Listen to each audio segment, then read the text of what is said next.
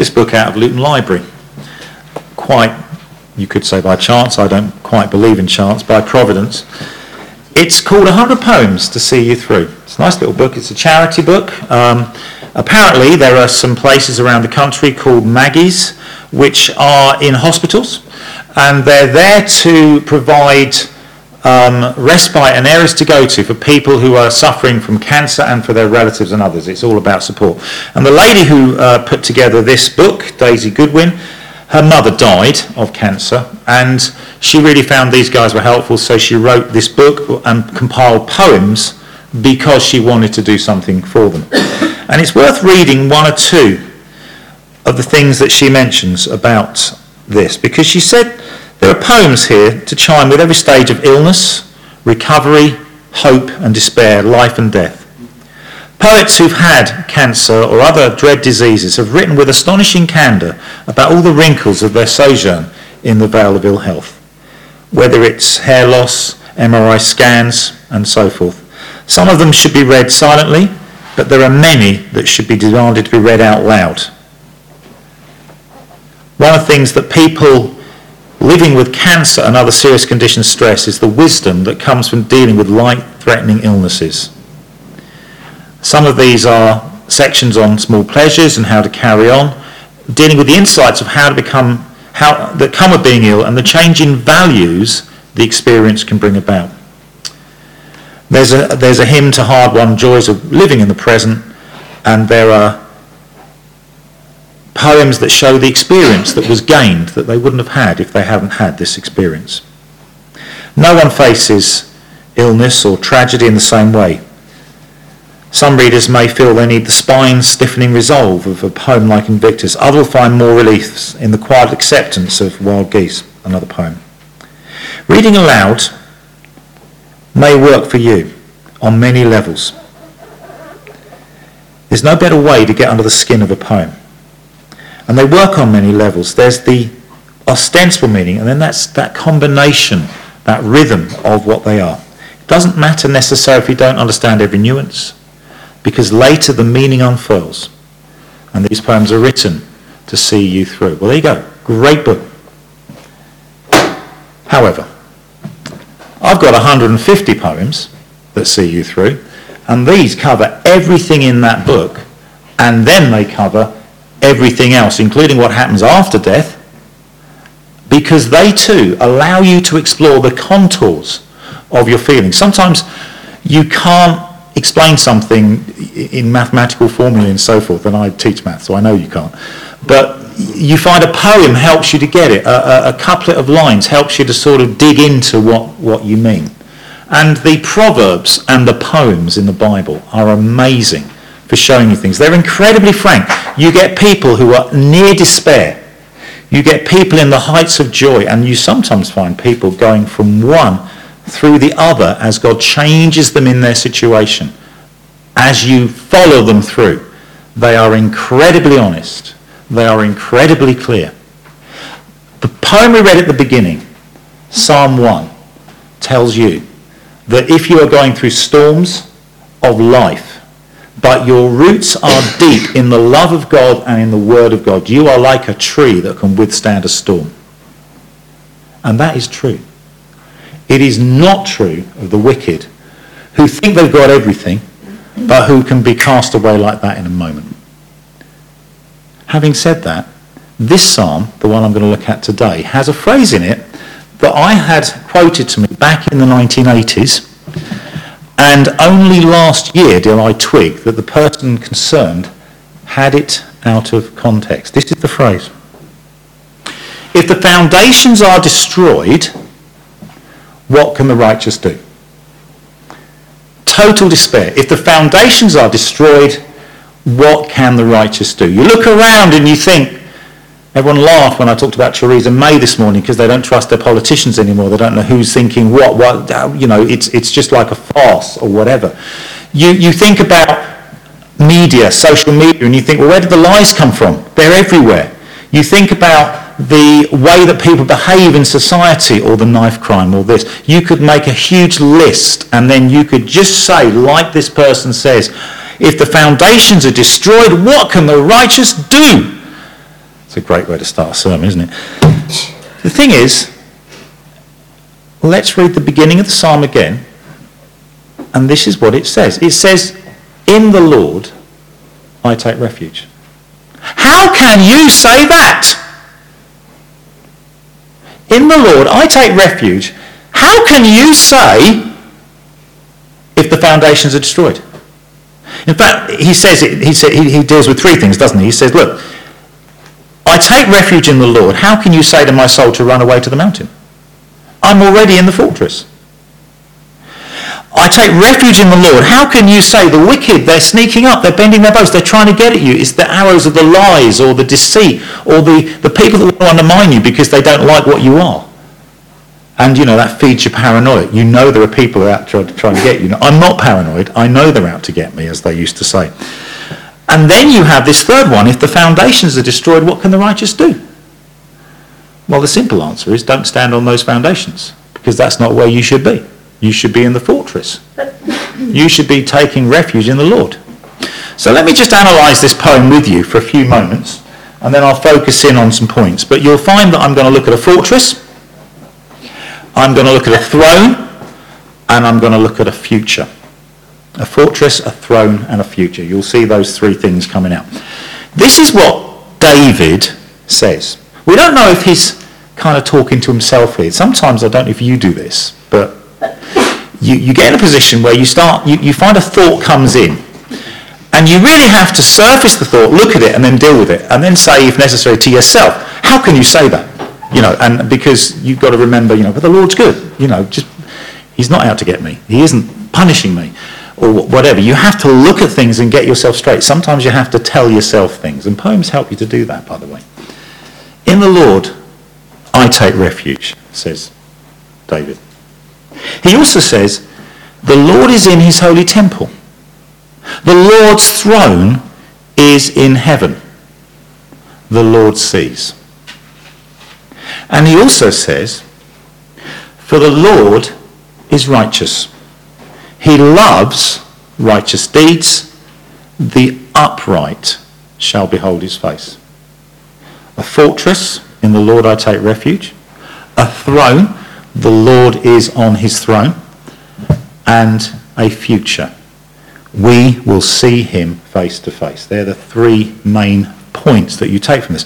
But in the context, he's obviously struggling with possible despair, concerns, worries. And although we don't know what they are, at times we know David went through some really tough times. There was a point when he was on a mountain, and so was Saul. And Saul at that point was the king, and he wanted David dead, and they were doing this. Okay? There's another point when he's hiding at the back of a cave, and Saul comes to relieve himself at the front of the cave, and he came that close several times. And you could imagine people saying to him, why don't you just run to the hills? Why don't you just get out of here before it's too late? But he didn't. And the reason he didn't was because he was taking refuge in the Lord. So let's have a look at this in a little bit more detail. First of all, this psalm tells us where to put our faith. You put your faith in God. You do that by seeking refuge in him, by calling out to him, even sometimes when you think it's hopeless. I don't know if you remember Jehoshaphat. Jehoshaphat was facing amazing odds, and his prayer said, we don't know what to do, but we look to you, Lord. And there was a great victory. But you put your faith in God through Jesus. You see, we're saved by faith in Jesus. Our sins are forgiven when we turn to him. If you were here just a few minutes ago, we were celebrating the Lord's death. The instruction is to celebrate the Lord's death until he comes. Why do we celebrate his death? Because his death has brought us life. We turn to him.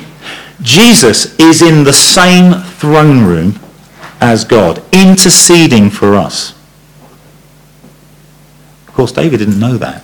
David knew that the judge of all the earth was still enthroned, but he didn't know of the sacrifice of Jesus, our great high priest. There are times when we work really, really hard,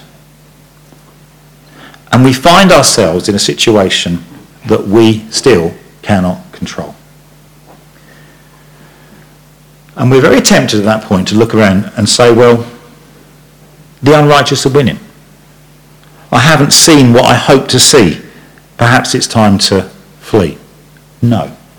It is time to take refuge in the Lord and call upon his name. The name of the Lord is a strong tower. The righteous run to it and they are safe. Look, do you remember the disciples in Mark chapter 4? Do you remember the disciples in Mark chapter 4? What did they do? Well, this is what they did. They were crossing a lake. And they were sailors. They knew what to do. But unfortunately, a great windstorm arose. And the waves were breaking into the boat. So the boat was already filling. But he, Jesus, was in the stern, asleep on the cushion. And they woke him. And they said to him, "Teacher, do you not care that we're perishing?" And he awoke, and he rebuked the wind. If you actually read, a commentary pointed out that the way he rebukes the wind and the waves is kind of down boy. It really is kind of, it's like mum turns up and the boys immediately straighten up. That's judgment, isn't it? But it was an authority. He says, "Peace, be still." The wind ceased. There was a great calm. And he said to them, "Why are you so afraid? Have you still no faith?" Now have a think about it for a moment. He's almost saying, why did you say that? What's the problem? Because he was in control the whole time. They just hadn't recognised him. I take refuge in the Lord. How can you say run away? How can you say panic? And by the way, if anybody around you is panicking, don't join them, otherwise there isn't going to be anybody to do anything sensible. So I did hear of a case of somebody saying, "But why aren't you upset?" I said, "We're both upset. Nothing's going to happen. We're not going to solve this." It is true, but the good news is that the Lord is in control. You actually don't need to panic, do you? Totally different situation. Now, of course, what happened with the disciples was that made them even more afraid at one level, a kind of awe. And they say, "Who is this, that even the wind and the sea obey him?" This psalm deals with people who, like those disciples in the boat, are looking around at the wind and the waves of our lives and going, "I'm not sure if I can take this. I'm not sure if I can solve this. And I've got some news for you. You can't without God. But I've got some other news for you.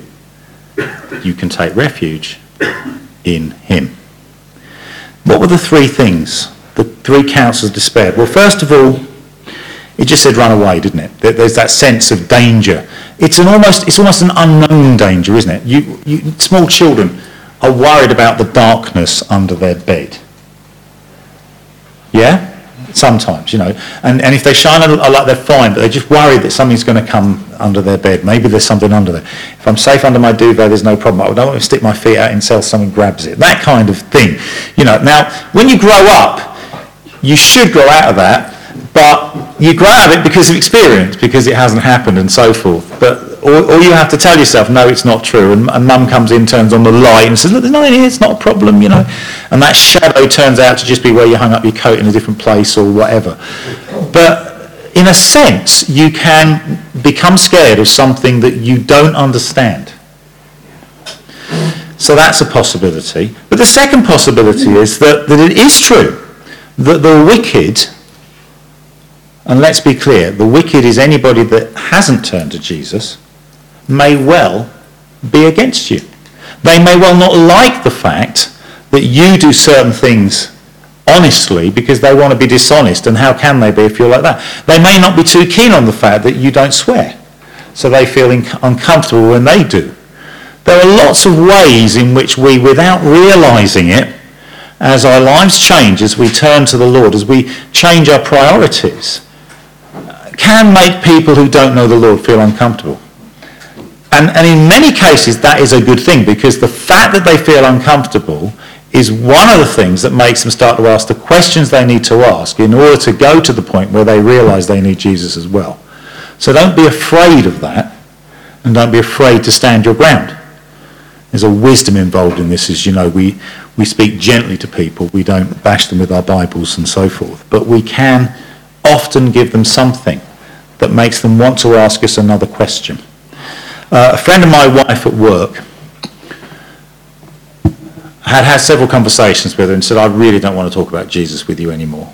You know, that's it. I'm fine. She said, well, I'll tell you what I'll do with it. I won't talk about this subject unless you ask me questions. Sounds reasonable, doesn't it? Okay. So, of course, they're at a camp, actually, because of my wife has scouting connections and so forth. And this lady starts to ask her a couple of questions. She says, now, you do realise you're asking me questions here? Yeah, that's okay, I understand. So therefore she then asks the questions, and then she starts to... there was 18 months to 2 years, I think, between the two. I'd have to ask Teresa, but she's not here. So that can happen.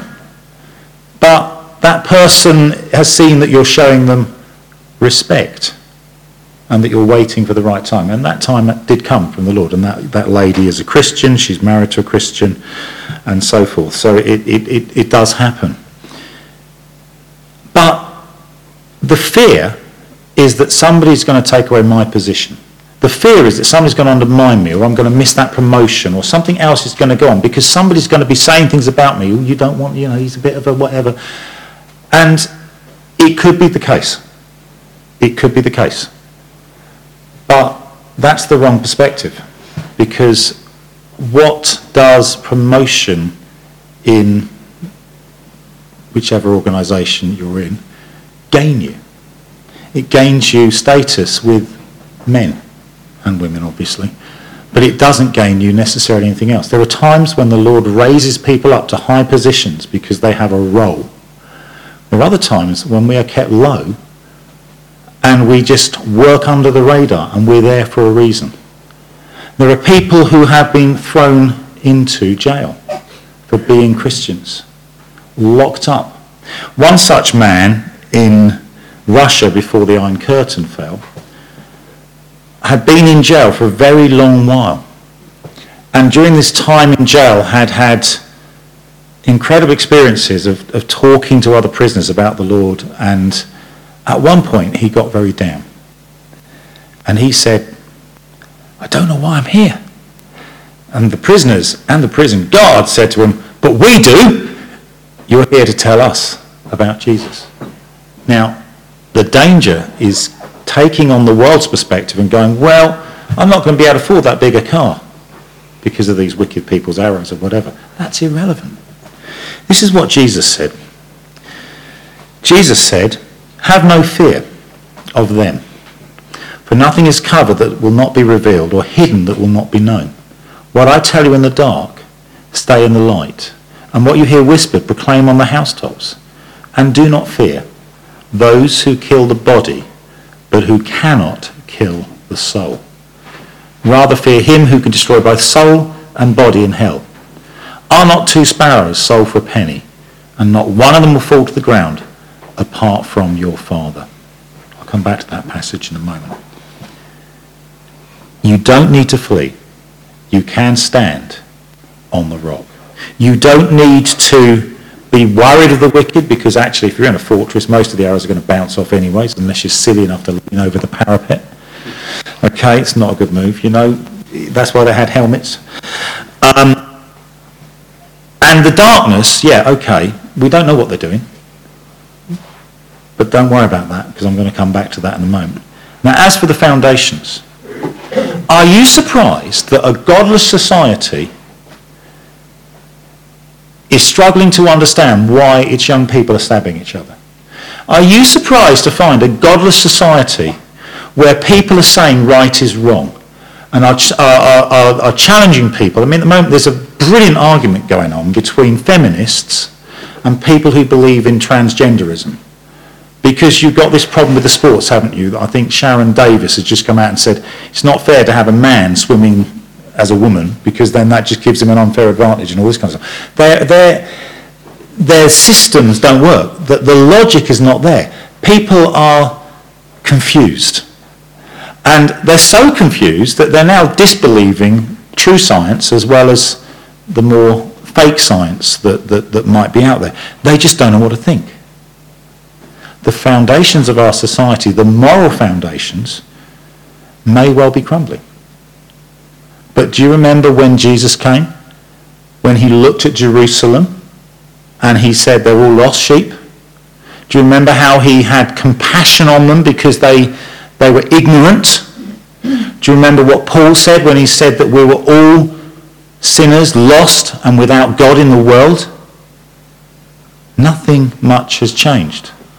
If your foundation is GB PLC, or your foundation is your company, or your foundation is whatever, you're in the wrong place. Because your foundation has to be built on Jesus. You have to go back to being like that tree planted by the water, putting its roots down deep. And there's another biological picture in the Bible. Jesus is the true vine, and we must be plugged into that life source. Where is your rock? Is the Lord your fortress, or is your trust in something that will fail you? And praise God, sometimes when we do put our trust in the wrong things, he takes them away so that we realise and we turn back to him.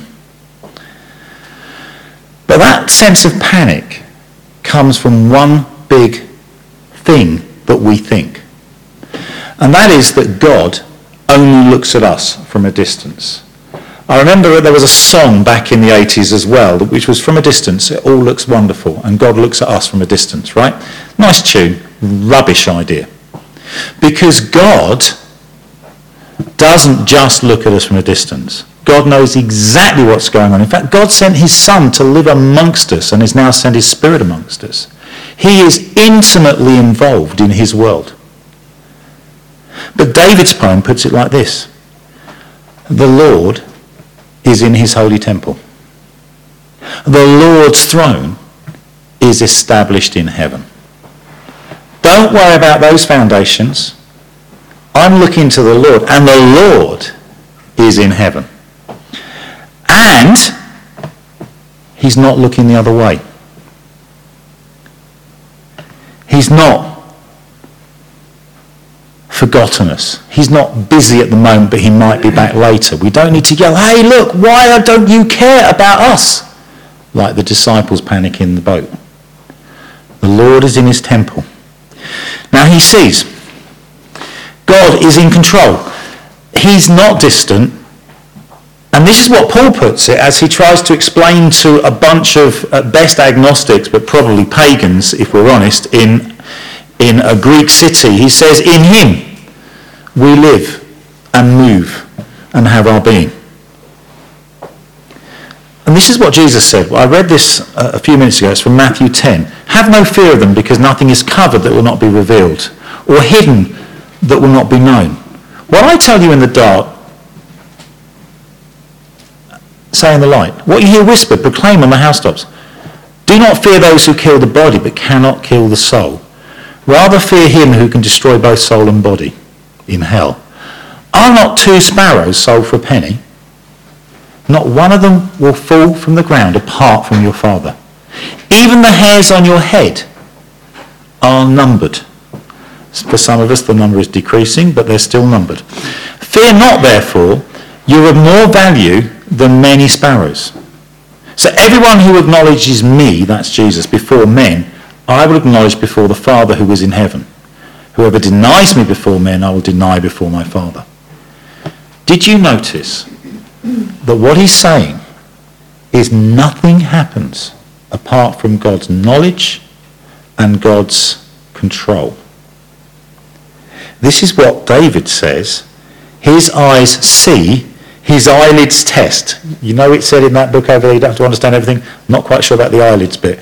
What he's saying is he takes a look at you. Maybe there's a raised eyebrow as he thinks about what you're like, because he sees the heart. But this is what it says.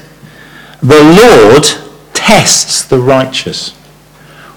When we're tested by God, he is refining us. He is working on us. No test comes upon you except what is common to man, and he will allow you to stand up under it. As he does so, he will often change you in the situation. Tests are about searching our hearts. Tests are about making us trust him more. That test the disciples went through on the boat, by the end of it, they knew he was the Lord of the waves and the wind. That blew their minds. But if they hadn't been in that test, if he'd said, oh, by the way, guys, if I wanted to, I could just tell the wind to they wouldn't have believed him. They had to go through it and experience it. When you learn from experience, whatever happens, some of the experiences have to be yours. You learn from your own experience, and the Lord helps you to look back and see what he's done. It's often better to try and learn from somebody else's experience so you don't have to go through it, but there will be times when you have to. Look, the other picture that's in Matthew is of a battlefield. We are in a situation where we live in a world that ran away from God, that rejected him, said, we don't want you, we want this other stuff. And God's judgment would say, yeah, have it. You're not going to like the results. But that's what he did. And then he sent Jesus to turn a people back to himself. And we are now that people if we believe in Jesus. And the other people around us may not like it very much. Because they don't like it very much, they and the enemy who manipulates them, you ask the question, where do all these lies come from? Well, ultimately, they come from the father of lies. But that enemy who manipulates them, is firing arrows. But we have a shield of faith. He's firing arrows. He's fighting against the truth. But the truth will win. And what Jesus is saying is, don't fear those who kill the body, but cannot kill the soul. Rather fear him who can destroy both body and soul in hell. Because not only does God test the righteous, but his soul hates wickedness. And what he does there is he judges. So we must stay faithful to the Lord in heaven. We must stay faithful and be willing to serve him. But judgment is for the wicked. If you do not turn to the Lord Jesus, you are numbered among the wicked. So we do see the problem of wickedness. We do see the fact that people who don't know the Lord sometimes get very angry with us for just wanting to do what's right. But one of the lies that is fired at us is this one. We cannot be accepted by God. Because this last part of the psalm, the Lord is righteous, he loves righteous deeds. The upright shall behold his face. The enemy says, but you're not. Because I've got this on you, or I've got this on you, or I've got this on you. Do you remember Martin Luther and the story of him being one night in his bed and the devil came and he started to write on the walls all the things that Martin Luther had done wrong? And Martin Luther had a very tender conscience. He knew loads of things he'd done wrong, and he filled the walls with incredibly small writing. And what Martin Luther did was to say to him, yeah, you forgot this, and that, and that. And then he said, but the thing is, you're a great doctor in the sense that you can tell me what's wrong, but you can't fix it. But my Lord Jesus, he has fixed it. And all of that is washed in his blood. It is gone. I am not perfect. If you went to a place I've worked and asked, I'm sure they'd find a few things that they want me to improve. That's the very least of it. But they know I'm not perfect. On the other hand, most people who I've worked with recognise that I get better and I accept when I'm wrong. Christians do. A lot of other people, it's a bold front. We never admit anything. But if we actually confess our sins, he is faithful and just to forgive us our sins, to cleanse us from all unrighteousness. He does that because he knew when he called you that you're going to blow it again. Just think about the Apostle Peter. You know, blows it, restored, blows it again, restored. He's the guy that does the big speech and 3,000 people are converted in Jerusalem. And then we read about the fact that at one point Paul had to go and sort him out because he'd kind of drifted off again. The Apostle Peter blew it more times than they recorded. But the ones that I recorded are to encourage us to do what he did, which is to repent and turn back to the Lord and to trust him. I am an unworthy servant, so are you. The good news is we serve a worthy master. Don't fear them. Don't fear what they can do, but God is the judge. Look, this is what the psalm says. It says, the Lord is righteous. He loves righteous deeds. The one righteous deed that Jesus requires from you is to believe in him and accept him as Lord. That's what he says. Righteousness is not about me making it up for the things I've done wrong to God. I can never do it. It is about resting on Jesus. But it is amazing to think that David understood the Lord loves righteousness and the upright will behold his face. He's not the first person in the Bible to say that. The oldest book in the Bible is the book of Job. And in the book of Job, he says, I know my Redeemer lives. And in the end, I will see him face to face. How does Job know that? Well, obviously the Lord's revealed it to him. And yet, he did not have what we have. He didn't know that the Lord Jesus came. He didn't know that the Lord Jesus walked this earth and had a perfect life and did all those amazing miracles and transformed people's understanding. He didn't know that he willingly allowed himself to be nailed to a tree and to die to take away my sin and yours. He didn't know that he was raised from the dead. And he didn't know that he promised he will come back again. But we know that. So even more than David at this time, we can say, in the Lord, I take refuge. And when somebody, maybe we to ourselves, say, this we should fear, we do not need to continue to do it. We can face off and we can say, no, how can you say that? The Lord is in his holy temple. Jesus is in the same place, interceding on my behalf. Jesus, who's been through the same things we have and without sin, is there interceding right now for me. He has sent his Holy Spirit into my life as a seal. Why should I be worried? Because the human part of my brain that wants to understand everything, even though I should know by now I can't, tries to make sense of things and takes those shadows and forms them into things that I'm scared of.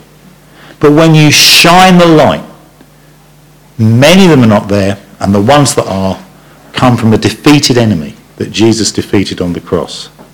The Lord is righteous. The Lord has sent Jesus. He will return. We will see him face to face. The Lord is my refuge.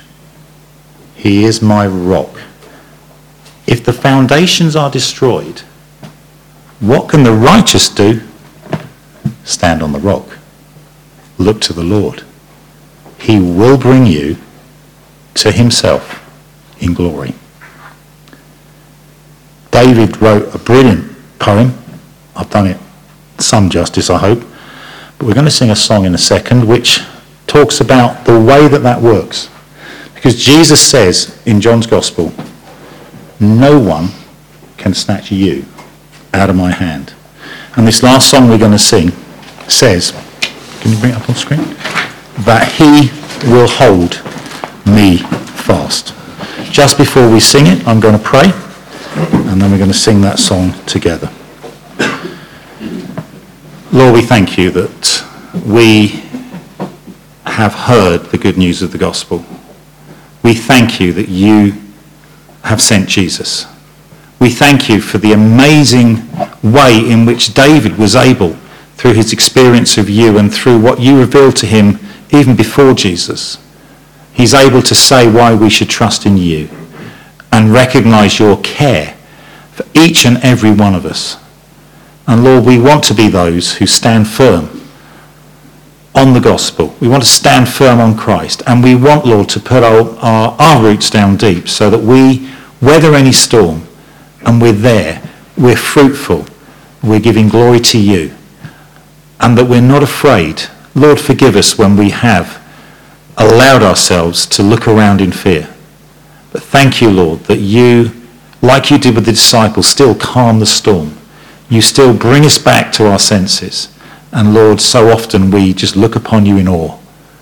And Lord, we thank you that we celebrate, as we did today, the Lord's Supper, to remind us of your death until you come. Amen.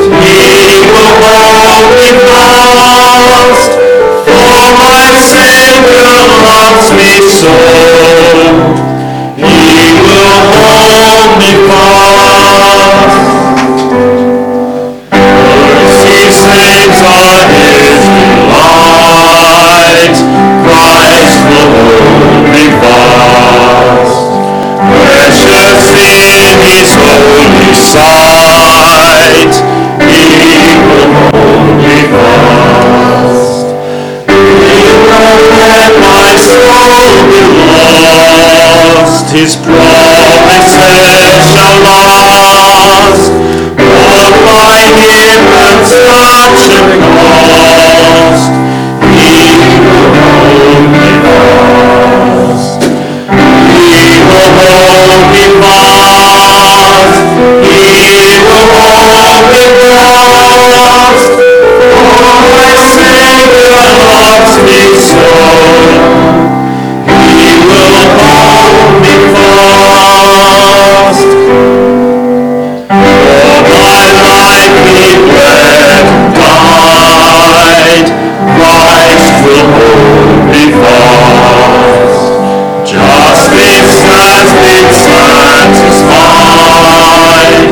He will hold me fast. Raised with him to endless life.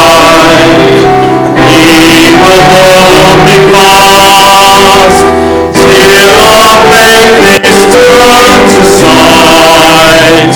When he comes at last, he will hold me fast. He will hold me fast, for my Saviour loves me so. He will hold me fast. He will hold me fast. He will hold me fast. For my Saviour loves me so. He will hold me fast. Lord, we thank you that you are our fortress, our rock. We thank you that you are enthroned in heaven on an unshakable throne, and that you are in control of this world. And Lord, that you will bring it to an end at the time that you decide. And in the meantime, we can fully trust that you know and that you've got us, Lord. And Lord, we thank you for the future and the hope that we have in Christ. And now to him who is able to keep you from stumbling and to present you blameless before the presence of his glory with great joy, to the only God, our Saviour, through Jesus Christ our Lord, be glory, majesty, dominion and authority before all time and now and forever. Amen. Amen.